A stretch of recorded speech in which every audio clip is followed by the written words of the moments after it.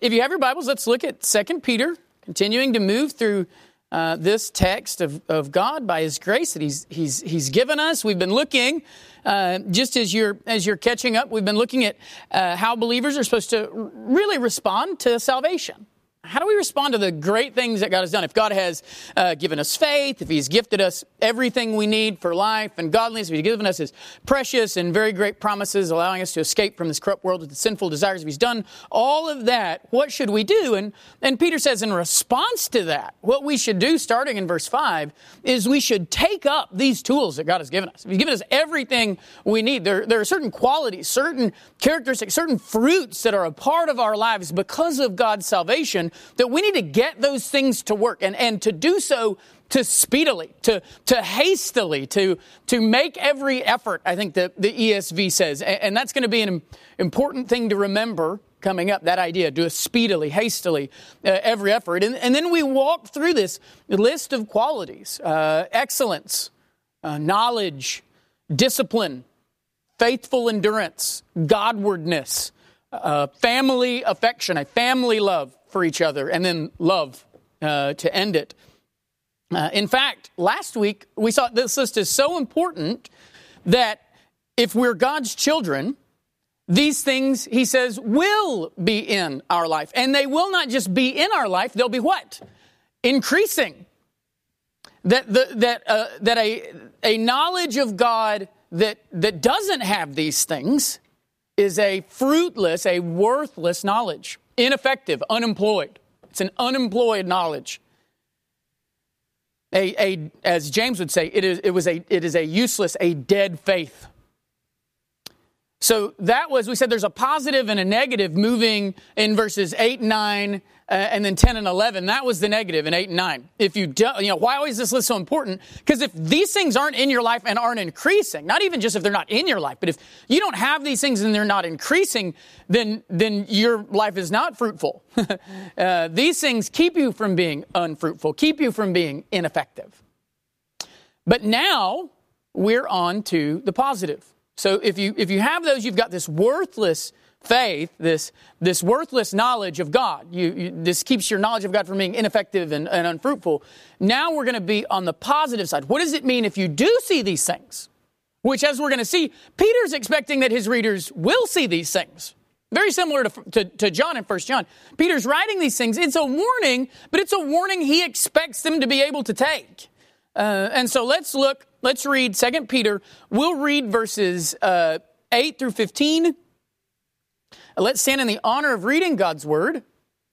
This Word that we cherish so much, that we love so much. We want to make sure that we are indeed honoring it, not just with our bodies by standing, but humbly taking it with our hearts as well. Our plan today, our desire today is to get through verses 10 through 15. Which means we'll probably get halfway through verse 10, but our desire is to do them all. Let's read, though, this whole section, starting in 8, about this list. It says, "For if these qualities are yours and are increasing, they keep you from being ineffective or unfruitful in the knowledge of our Lord Jesus Christ. For whoever lacks these qualities is so nearsighted that he is blind, having forgotten that he was cleansed from his former sins. Therefore, brothers, be all the more diligent to make your calling and election sure. For if you practice these qualities, you will never fall. For in this way there will be richly provided for you an entrance into the eternal kingdom of our Lord and Savior Jesus Christ. Therefore, I intend always to remind you of these qualities, though you know them and are established in the truth that you have. Now, I think it right, as long as I'm in the body, to stir you up by way of reminder, since I know that the putting off of my body will be soon, as our Lord Jesus Christ made clear to me. And I'll make every effort so that after my departure, you may be able at any time to recall these things." Let's pray.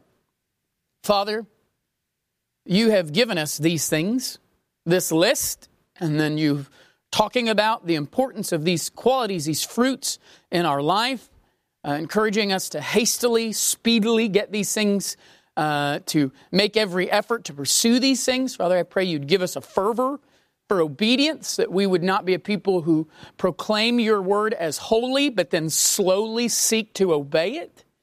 but that there would be an impassioned obedience from us as we've looked now for weeks even at these things. Father, may you and your Spirit burn a mighty fire in our hearts for you and for your glory. It's in Christ's name we pray. Amen. All right, so if we looked at sort of a worthless knowledge last week, this week we're going to look at a fruitful knowledge or a fruitful faith. If you don't have these things, your knowledge is worthless, it is dead, it is ineffective, it is unfruitful, it's the branch that's lopped off and thrown into the fire. But if you do see these things growing in your life, what is that going to mean? If you don't have these things, he says you probably don't know God. Remember we saw that last week. It is you are so blind you even forgot even the purpose of salvation, to cleanse you from your sins. So if you don't have these things, you probably don't know God. But if you do see these things in your life, he said, if you see these things and they're increasing, we're going to see that he says it confirms that your salvation is real. And that's going to be the positive that we're going to see this week, that if you don't have these things, you must not know God. But if you do have these things, if you do see these things and they are increasing, you do see these signs of God at work in you, then your knowledge must be real. You must actually, and that should just be crazy to you. You must actually, genuinely have been saved by the eternal God of the universe. It's going to be a really encouraging thing for the believers that Peter's going to talk about. So let's see how Peter says this, how he teaches this. First thing he says is, therefore, brothers, in light of all that I've just said, verse 8, 9, and whatever, he says, be all the more diligent. And now that's the same word that we pointed out started verse 5. Remember verse 5 where it says make every effort? We said that's the word that means speedily. It's where we get the word speed. It's the Greek word that we turn into the word speed. It's to do something quickly, with haste, to really pursue it, to, like the ESV says, make every effort. Well, in verse 5, Peter says if God has done this, if God has saved you, if God's done all this great stuff, then we should make every effort to respond to that with these things from this list. And so that's the start of then listing out those things. Well, now here, after verse 8 and 9, or maybe really because of verse 8 and 9, he says the same thing. He again uses the word make every effort, but he adds a word to it. What word does he add? More. He adds the word more. He says, therefore, brothers, be all the more diligent. You thought you were going speedily because of what God has done. Now, when you take what God has done, in light of the fact of what it means if you don't have these things, you should even more urgently be seeking to see these things in your life. You should be more impassioned to look at that list and say, God, do I see these? Do I see them growing? And to be beseeching God, God, grow these things in me. If you tell me, like we saw last week in John 17, that you're the one who grows, John 15, that grows these things in our life and prunes us so that these things grow more and are ever increasing. And God, if these things are that important, if the fruit of your salvation are that important, you should even more speedily, more quickly, more hastily be going to the Lord to seek these things, to use these things, to get these fruits growing in your life. If all these things are true, there's no reason for you to be a lazy farmer. No reason for you to see this list and be complacent. So if you think back to your own life and you've seen this list, we've looked at this list for months, and you go, I don't really ever think about this list until Sunday. And then Sunday comes around and I go, are we doing that list again?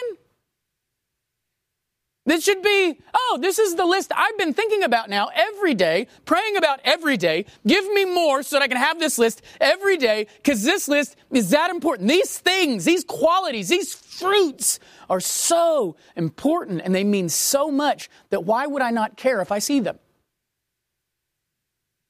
Because if these things, he says, aren't there, we saw last week, he says, you have no assurance that you've been saved.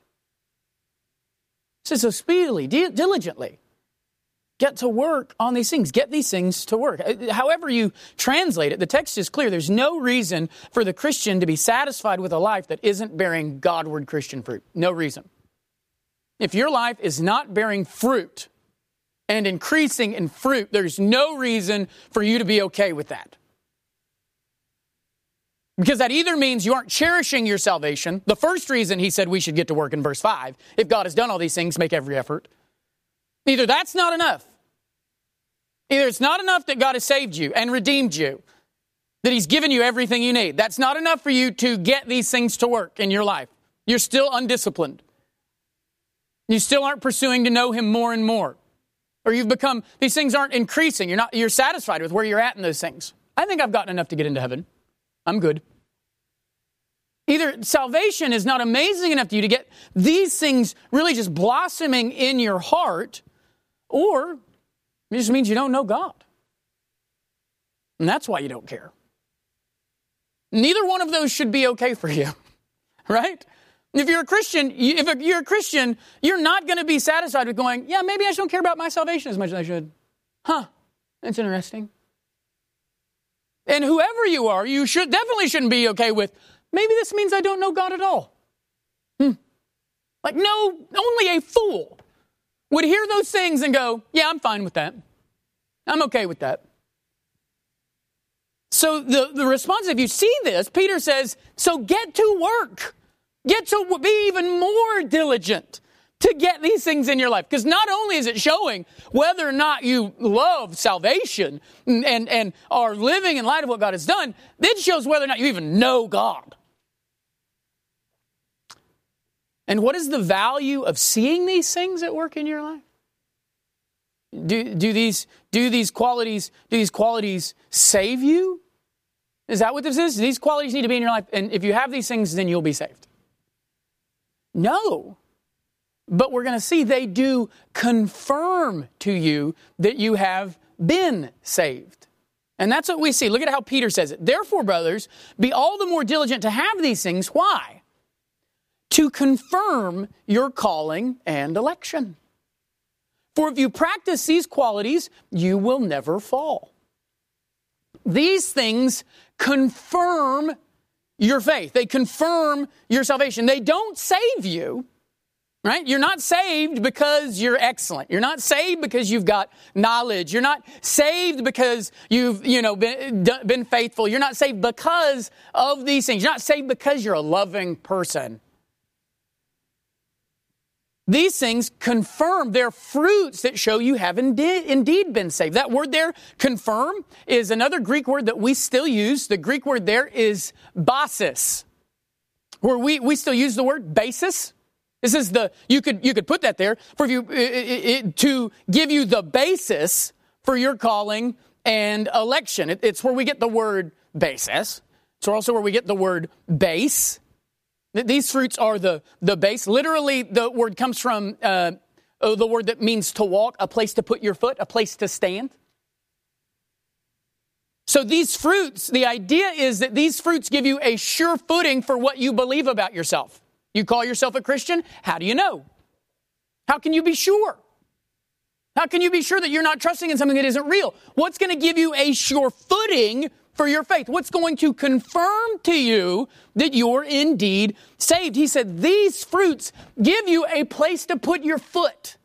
So as you're walking through life and you're saying, I have been called, I am elect, I have been saved. How do you know? How can you put your foot down with any sort of confidence that everything's not going to fall underneath you? To steal from Jesus' example, how do you know that you're trusting in something that is a rock and not sand? He says the way you know is these things at work in your life, they confirm to you your calling and election. They confirm to you that God has indeed chosen you, that God has indeed saved you, that He has called you. How do you know you're really saved? He says, seeing these things in your life gives you a solid footing for the assurance of your salvation. Now, this is not a works-based salvation here. What this is it's a salvation that works. As Paul Washer said, he said, God does not justify and then abandon. He has not demonstrated His power to save us from sin's penalty, only to then demonstrate His impotence to save us from sin's power. Like we saw multiple times last week, when God saves, the life of His sheep is changed. Specifically, what happens is they bear fruit, and then He prunes them so that they bear more and more fruit. So that's why Peter can say, if you're seeing these things and they're increasing, that means that God has given you life and then is pruning that branch so that it bears more fruit. So you can be sure if you see these things in your life, God doesn't just save you and let you go. He saves his people not just from the presence and penalty of sin, he saves them from the power of sin so that they walk in godliness. So if you're walking in godly things, if you're walking, to steal the word we used, if you're walking in a Godward way, that's not how you used to walk, right? And when you read Ephesians 2, like we mentioned, we were following whom? The prince of the power of the air, the one who's still at work in the sons of disobedience, among whom we once walked, right? That's what we were doing. So if we're now walking Godward, so how do we know we're Godward? How do we know we've been saved? These fruits are springing up in our lives. That gives us assurance. That gives me the firm footing. So when you're looking back at your life, that's what you look for. If these things show that you are truly a Christian, then what? You'll want these things in your life. People always ask us about assurance of faith. Anytime a believer struggles with sin, it doesn't, and as a pastor, let me tell you, you'll probably feel like you're the only one who's ever done this. You're not. Everyone who ever talks to me about a sin they're struggling with, the first question is, am I really a Christian? Right? Why? Because I did this. How can I know? How can I know? Maybe I'm not. How can you have that assurance? How do I know that I've been saved? How do I know if I'm elect? How do I know if God's called me to salvation? And just like we saw last week, the Bible's answer is never, well, and I never give him this. And you can stand up and go, he's telling the truth. He never told me this once. And you'll be like, he never told me that either. You know what the Bible never says? Zach and I, neither one ever go, well, you want to know if you're a Christian? Well, did you ever pray a prayer? You ever pray a prayer, one time to ask to be saved? Did you ever pray that? We don't ever go, have you been baptized? We don't say, are you a member of a church? Like someone comes to my house, which happens way too much, and they come to my house and I don't know them and they just want to talk about God or whatever and they want to know how they're a Christian. Or if you go and talk to them and you say, hey, do you know Christ? And they're like, well, I am a member. And I want to go, well, apparently one that hasn't read much of the Bible. You know what you don't ask? Wait, was there fruit at one time in your life back somewhere? Can you think of anything that you ever did for God? Let's rest in that. It's be like trusting in this rotten apple, that you picked 30 years ago. And you're like, look at that apple. And you're like, I'm not eating that apple. Remember, we bought a bag of apples from Walmart the other day. One of them had a soft spot. One of them. My kids were like, I'm not eating those.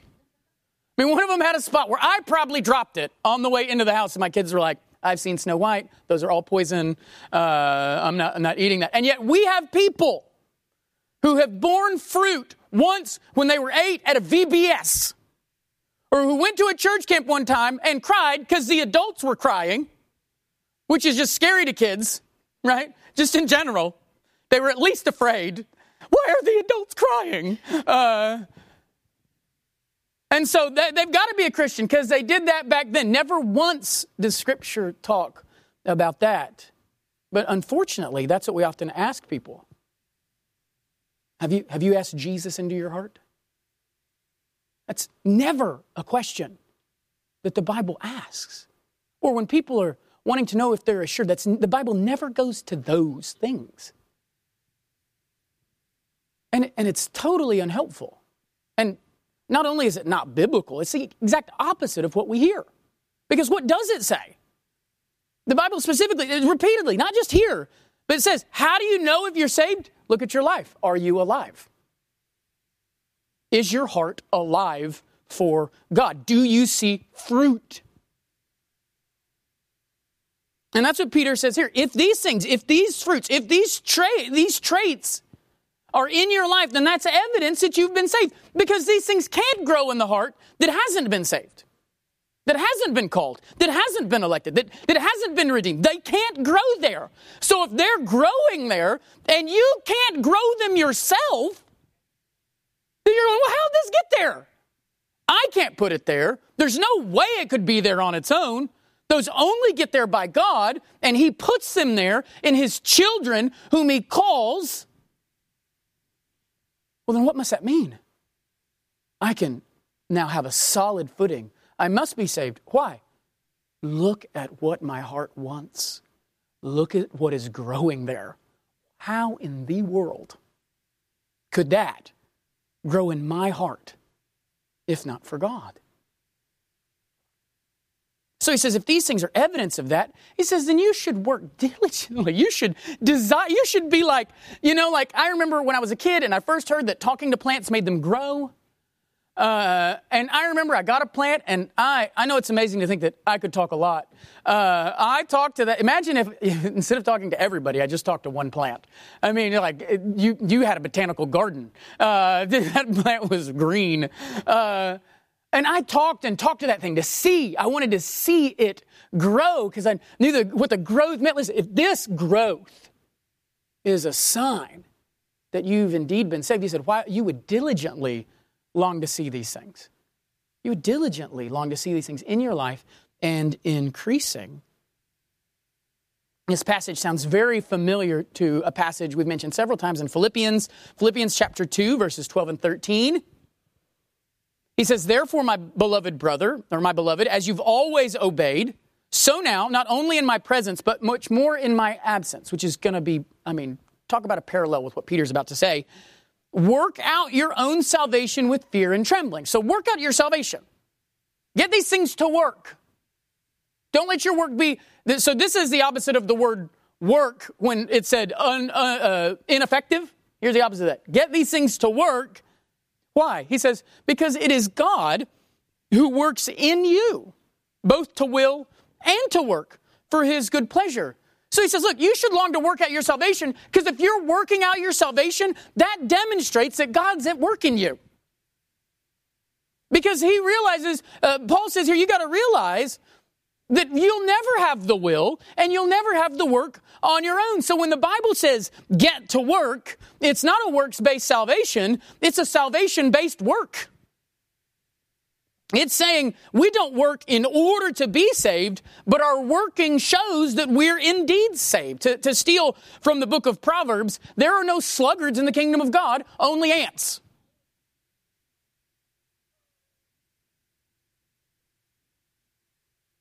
So he says, look, if these things confirm your calling and your election, and you've wondered about that, well, I can't save myself.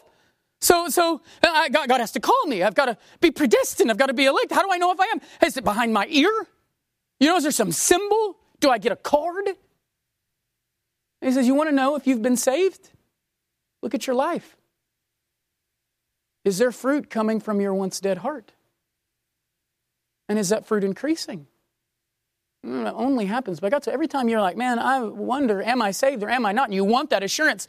The Bible says, look, get to work. Get to work. And that fruit will grow. And if you're a believer, that fruit will grow and it'll increase and you won't be frustrated and you'll see God doing what he says he does in his children, and you'll be getting to work and those things will be happening and you won't go, look at how great I am. Those things will be growing and you'll be going, can you look at what God is doing? Look at what he's done. He's growing. There will be no pride in that. It will only be humility as God does in you what there's no way you would have the will or work to do on your own. So in light of that, Peter and Paul, they both say, get to work. Work out your salvation. Get to work. He says, because if you practice these qualities, you will never fall. A couple things about this statement, because you look at that, you might go, what does that mean? It could mean that you will never stumble in your Christian life. That word there for fall is a word that is only used a couple times in Scripture, and both of the other times it could possibly be talking about Christians who are struggling with their sin. So it could be being used that way. Certainly wouldn't be against Scripture to see that. Now, I think context is also important, right? Words don't exist outside of context. Context seems to imply that what he's talking about here is that you won't fall away from the faith. Right? You won't fall and find yourself, you were walking and you stepped off the precipice. And you went to have a single way he's talking about, a sure footing.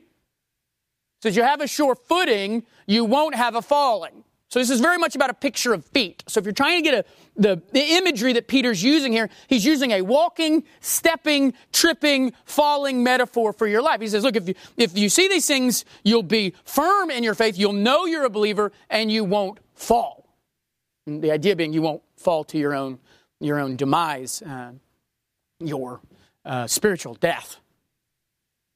That's similar to what Jesus said in the parable of the soils when he said, if these things are in your life and not drying up but increasing, it shows you that God has changed the soil of your heart. So you don't have to worry about falling. It shows that your heart's been changed. God has saved you. The soil's changed. Now what it doesn't say, notice it doesn't say that these things keep you from falling away. I think that's important for us to remember. It doesn't say these things keep you from falling away. This doesn't mean that doing these things keeps you saved. It says if these things are in your life, you will never fall. Now, what does that mean? What it's saying is, it's saying that you won't fall because if these things are there, then God is there. And that shows that you are God's, and God will not let his sheep fall away. So the assurance is not, well, you get these things, and these things keep you from falling away from the faith. He says, look, if you have these things, they show that God will not let you fall away. They show that your heart's been changed, that you are God's child, and he does not let his sheep fall away. But these things aren't just protection against the bad. They are also assurances of the good. So look at what he says in verse 11. For in this way, there will be richly provided for you an entrance into the eternal kingdom of our Lord and Savior, Jesus Christ. So not only do these things, so last time you'll have a place for your foot, you're not going to stumble, you're not going to fall. Not only will you not fall, you're going to see that you're going to take those steps right into the eternal kingdom. That these qualities are a sure sign that you will find entrance into the new heavens and the new earth. And notice what it says. And that provision is going to be a rich one. Richly provided for you. And Christians too often, and it's probably pastors' fault because almost everything is pastors' fault. Christians too often see themselves as getting into heaven by the skin of their teeth. You know, say things like, I just hope that he says to me, well done, my good and faithful servant. And so they are subtly implying that their entrance into heaven is about their work, not Christ's. And that is not the case. To think that you get into heaven by a hair is to diminish the work of Christ. So he says, look, if these things are growing in your life, this is richly providing a way for you to get into the kingdom. Think what Christ has done is real. You have been changed. You are righteous. You are holy. These are all words that God uses to describe you. You are his child. You belong 100% now in that kingdom because of Christ. That's how much Christ has changed you. That's how fully and completely and effective his salvation is. And it's the fruits in your life that are a demonstration of just how effective the work of Christ is. Because you are saved so much that you're a new creation. Such a new creation that God can grow fruit out of what was once just dead stone. That's how much you've been saved. That's how much God has done for you. This is not a rose in the concrete. This is a garden out of the stone. In fact, these traits are signs that not only will you enter the kingdom, but you've already entered it as a citizen already. Verse 4 told us that we've already escaped from the corruption of this world. Back in 1 Peter, he says that we've been saved from the darkness, called out of darkness into his marvelous light, where we've been made his people now. That happens because God has taken us from this fallen kingdom and moved our citizenship to His kingdom. So we see in Colossians chapter 1, verse 13 and 14. He has delivered us from the domain of darkness and transferred us, what? To the kingdom of His beloved Son. The kingdom that Peter just talked about, the kingdom of our Lord and Savior Jesus Christ. He says He has already delivered us from that darkness and transferred us to Christ's kingdom, in whom we have redemption, the forgiveness of sins. We are citizens in that kingdom now. Christ's authority over heaven and earth is true. Now we wait for His kingdom to come. That's what we wait for. But as we wait, as we journey, as we, like Abraham's sort of pilgrimage toward that new country, God is supplying us, He says, the whole way. We are being richly provided for as we walk through the wilderness on the way to the promised land. We're not going to find ourselves walking with this sure footing in this fallen world and find ourselves getting to the entrance of the kingdom and we've run out of bread along the way. We ran out of water, 3 years into it. That God richly provides for His people. And what's amazing, the provision, you can totally go back to that picture of the people in the wilderness, the provision of God as they head toward the promised land. What's crazy now is now the manna doesn't fall from heaven. Now the manna springs from our hearts. Now the water flows from the rock that was Christ, now flows from the rock that was once our dead heart. God is richly providing for us through the wilderness, out of what was once wilderness. This ever-growing grace of God in our lives is part of Him guiding us to our eternal home. Calvin says, God, by ever supplying you abundantly with new graces, is leading you to His own kingdom. What a picture of a shepherd. Guiding His people through the valley of the shadow of death. He is constantly, ever supplying you with new graces. Giving you fruit, increasing those fruit, calling you on. We might look to the kingdom with hope, but it is not a mindless hope. So when we wait for our eternal life and we say, I'm going to heaven when we die, there are some people, it's a mindless hope of heaven. Because they just kind of assumed they're going to heaven. It's a foolish hope because the person who told them about heaven also told them other things about those who go there. And they listened to none of that.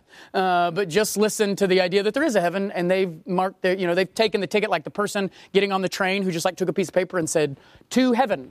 Here's my ticket, sir. But for us, it's not a mindless hope. And it is not a faith without sight.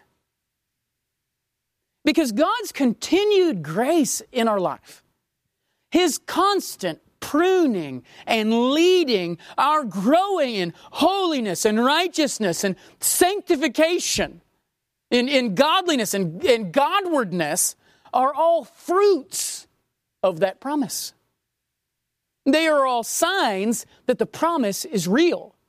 That we can await for new heavens and a new earth, a place, as Peter's going to tell us, where righteousness reigns. And I know that's going to happen. Why? Because of course it can happen all over the earth. It's already started happening here. Because this was not a place where righteousness reigns. And yet now I find myself, as Paul says, a slave to righteousness. How can that be? By the work of God. How can this world grow fruits for God's glory? It's so broken, it's so fallen. Peter's already said it's a corrupt world full of sinful desires. How's it ever going to get good? Well, you can know that it is. Because that's already started to happen in His image bearers, in His children. As the first signs of the kingdom are already sprouting, and they're sprouting in us. So God, our shepherd, is leading us to the kingdom of His Son by making us more and more like His Son in our life. So what do we do with those truths? Well, we remind ourselves and each other about those things every day. We've seen the negative, we've seen the positive. What do you do with that? And this was going to be a whole nother sermon, but I thought this is the application to the points. Why have a whole nother sermon on the application when we just did the thing? Look at what he says in verse 12. He says, therefore, if those things are true, he says, I intend always to remind you of these qualities, though you know them and are established in the truth that you have. Peter says his job is to remind these people of these truths, of that list, of those things and what they mean and what not having them means, to remind them over and over. He says, even though he knows that they know them, even though I know that you know, and not just know them, but that you are established in them. That you have a firm foot. I know that you've got these things already growing in your heart. I know they're there, and I know they're increasing, but I'm still going to talk to you about them. Let that be encouragement to what we should do for each other. You should talk about the fruit that we should see in each other's lives, even when you see that fruit in each other's lives. Don't just talk about the fruit that needs to be there when someone is dealing with the fruit that's not there. Be encouraging each other to these things, even if you already see these things. Now, you have to be able to do that, and you have to be able to take that. Like if someone comes up and encourages you to Godwardness, they're not implying that you're not Godward. Which is what we do. When someone comes up and says, I've been reading this, and I just thought you'd be real encouraged by that. You're like, oh, why? Why would you think I would need to hear about that? I don't know. I just thought you loved Jesus. Well, I do. That's why I don't need to hear about that. No. Peter says, look, you know these things. You're established in them. So what has God given me to do? To remind you of them over and over. To remind you of these things. To remind you of these qualities. Always to remind you of these. And that is our job. I mean, that's Zach and my job. That is our job. Not to teach new things, but to remind you of what you already know. What God has already taught you. It was so important that Peter says it was worth the rest of his life to do this. Look at what he says in verse 13. I think it right, as long as I am in this body, to stir you up by way of reminder, since I know that the putting off of my body will be soon, as our Lord Jesus Christ has made clear to me. So Peter knows he's about to die. Peter knows he's about to die, that he's about to put off his body and do so soon. So what task does God lay on his heart? Notice, he doesn't give Peter something new to say before he goes away. Peter, I got to give you something new I've got to give him something new. What task does he give Peter? Remind them. Remind them over and over of the things they already know, Peter. I can see Peter wanting a fresh word from the Lord. A new word from God. Peter says, here's your word. Remind them. Remind them of what they know. Why? Why does God say to remind them? He says, because it's the remembering that stirs us up. Now, that word stirs us up is not the word you get like coffee stirring. Shh.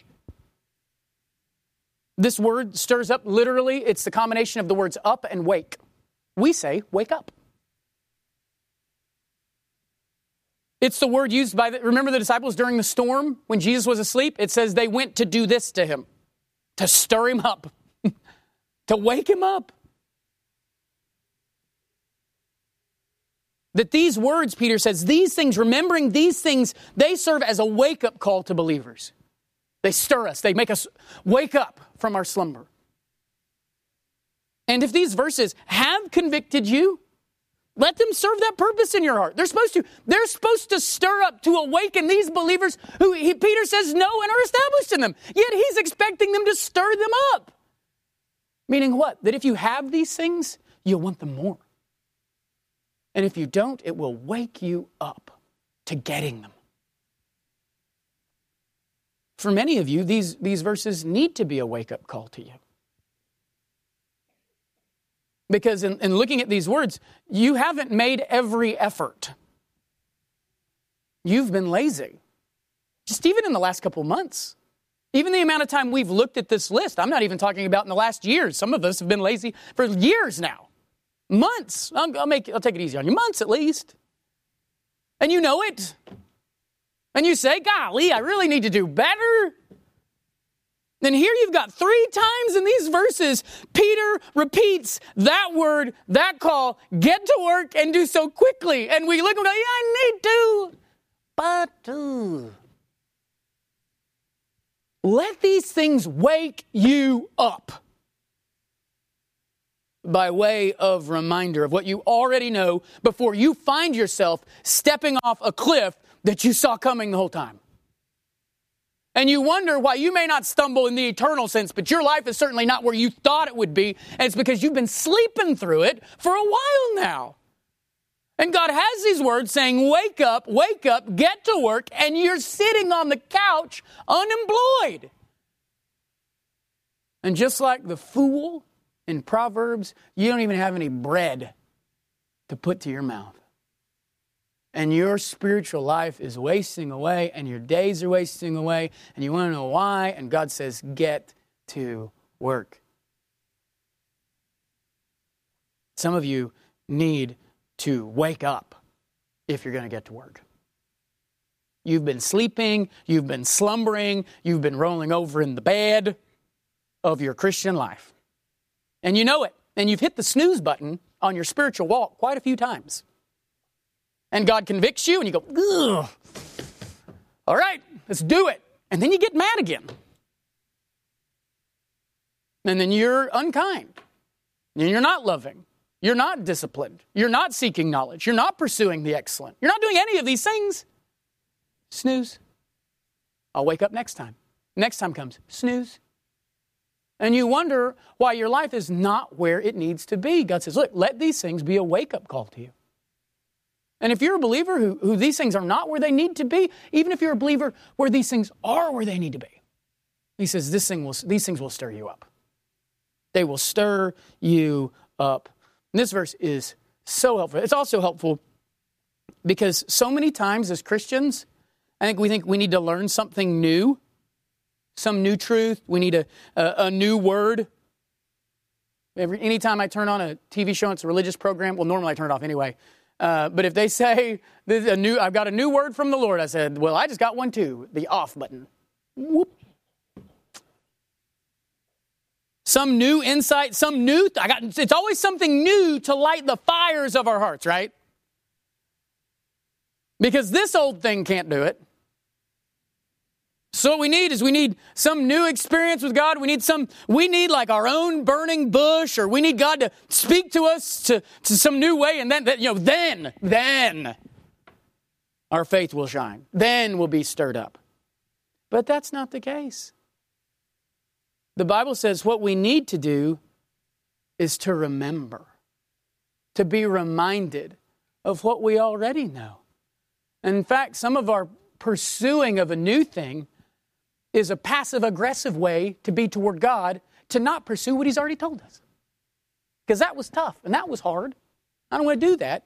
Give me something new that just tickles me, and I like it. That I can get excited about, because that would have taken discipline. And I know you put that in the list, but it's just 1 out of 7, right? What does Peter do to stir them up? He doesn't say he's got a new word from the Lord. He doesn't say anything new. He says, the new word I do have is remember. Remind them. So as Christians, we don't need something new. What we need to do is wake up. To brush the crust off our eyes, to wipe the dust off our Bibles, we need to remember. This verse reminded me of Deuteronomy 29:29. We know Deuteronomy 29:29. At least we know the first part of it, right? If someone said, quote, Deuteronomy 29:29, people will often say, yeah, I can quote that. The secret things belong to God. There's a whole other half of that verse that is really what the verse is about. So we know that first part. Secret things belong to God. And many of us think that the key to our spiritual growth is learning some new secret thing, right? I got to learn something new. Maybe He'll give me one of those Deuteronomy 29:29 things. But what does it say? That's not the focus of the verse. Look at Deuteronomy 29:29. It says the secret things belong to the Lord our God, but the things that are revealed belong to us and to our children. How long? Forever. That we may do all the words of this law. We don't need a new thing. You don't need a new thing from God. You don't need a secret thing. What you need to do is to remember. And if you remember the story from Deuteronomy, I mean, that's why Moses told the Israelites to talk and talk about these things lest they what? Lest they forget. So you talk and you talk about the same things. Talk about this law over and over and over so you never forget. So how will Peter end his days? Verse 15, he says, and I'll make every effort. There's that word again. Oh, I'll make every effort. Peter's told us to make every effort. Now he's making every effort. I will make every effort so that after my departure, you may be able at any time to recall these things. When I weigh my legacy in this church, when Zach looks at his legacy in this church, when we look at what we've done as pastors, who we are as a church, what we've formed here for God's glory, my question is, what will they do when I'm gone? What will they do when I'm not there? And that's what Peter was wanting. I want you to so know these things that you'll still do them when I'm not there to remind you of them. That you'll still remember when I don't have to be there and say, hey, remember these things. And Peter hopes that they can recall them at any time. He says that you may at any time recall these things. That no matter what they're going through, whether joy or pain, they'll remember these things. So ingrained in them that nothing can cause them to forget them. They don't need to be reminded. They can't forget. He wants it to be like that song that they can't get out of their heads. And let me tell you, parents or pastors or anyone who's leading anybody in anything spiritually, that's the mark. That's the goal.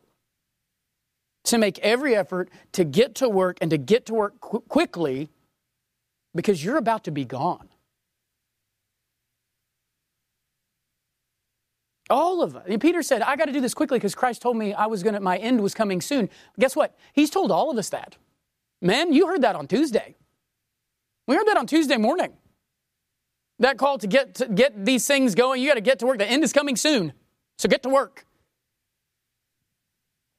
And Christ has told all of it, just like Peter, our time is short. So get to work. Husband, you've been given a job from the Lord, that your job in this life is to shepherd your wife, to spend your days washing her with the water of the word, and your time on earth is short. You ain't got much more time to do that, to fulfill your purpose in your marriage. That's your job that the Lord gave you. And your time with your wife is short, and you're going to be before the Lord your God who gave you this soul as a helpmeet, and you wasted it, you didn't wake up. And your time is short. And you're like, well, when I was thinking about marriage, we were going to do this, we were going to read the Bible together, we were going to pray together, and our home was going to be this, and you're not doing that. And your home is suffering for it. Your time is short. Get to work, because it'll be over soon. And everything you thought you'd do, everything you said you'd do, everything you intended to do will be gone. The weeds will still be there, but not the fruit. Parents, same thing. Fathers, your time, I'm going to double up on the men. Fathers, your time, the chief responsibility is yours. Father, your time with your children is short. They'll be gone soon. You know it. You talk about it.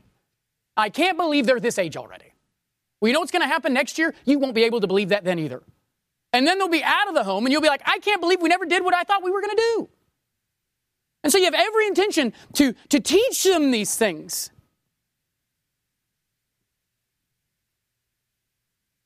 Make sure that when you're not there, you've taught them so much that they'll be able to remember, that they'll be able to recall what you told them over and over and over.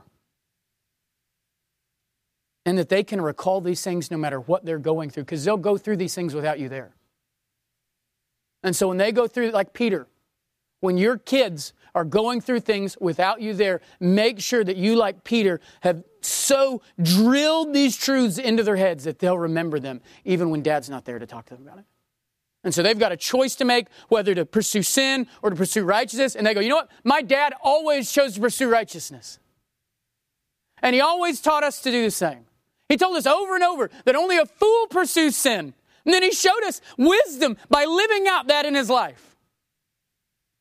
And then he talked to us about these. Well, he was talking to us all the time. When we sat down and when we rose up, it's like he was believing what the Bible said he should do. And he was always talking about it. You know what I can't get out of my head when something comes up? I can't get out what he told me to remember. Because he drilled it into my head. And you're drilling something into your kids' heads by the way you live. You're teaching them something's important. You're teaching them something that they will never forget. Ever. Make sure it's the right thing. Because pretty soon they'll be gone. You'll be gone. Then you won't have the chance to fix it. And you'll have missed one of the greatest blessings that God has given to humanity. The chance to take a soul and to point it toward the Lord. From the moment it's there. To point its face Godward. And you wasted it. That's why the Bible tells us to talk about these things. To wake up and let these things set in our hearts like a cement foundation. So let's wrap up this first section here. God has saved us. He's given everything we need for a Godward life. So we need to get these tools, these fruits to work, and do so quickly. Why? Because these fruits are our assurance. They're proof that we're on our way to the kingdom, that we're true citizens, and we need to be stirred up. And how is the Christian stirred up? By remembering, by having these things so ingrained in our hearts and heads that we can recall them at any time, that we never forget. So let's pray for that very thing right now.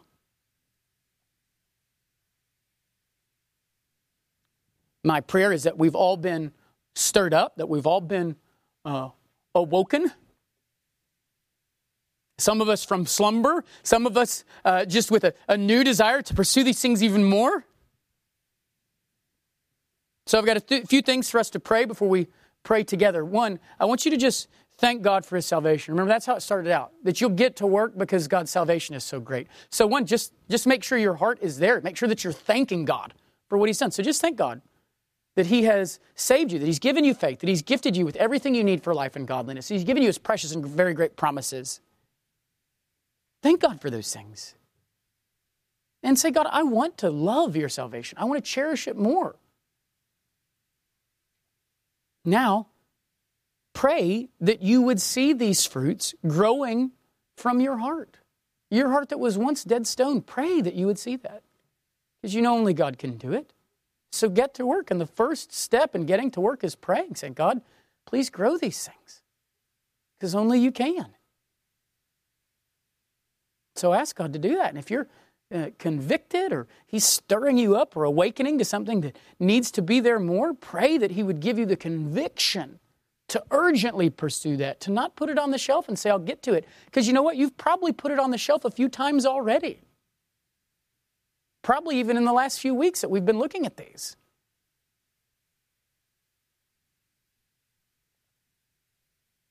And so pray for your sense of urgency.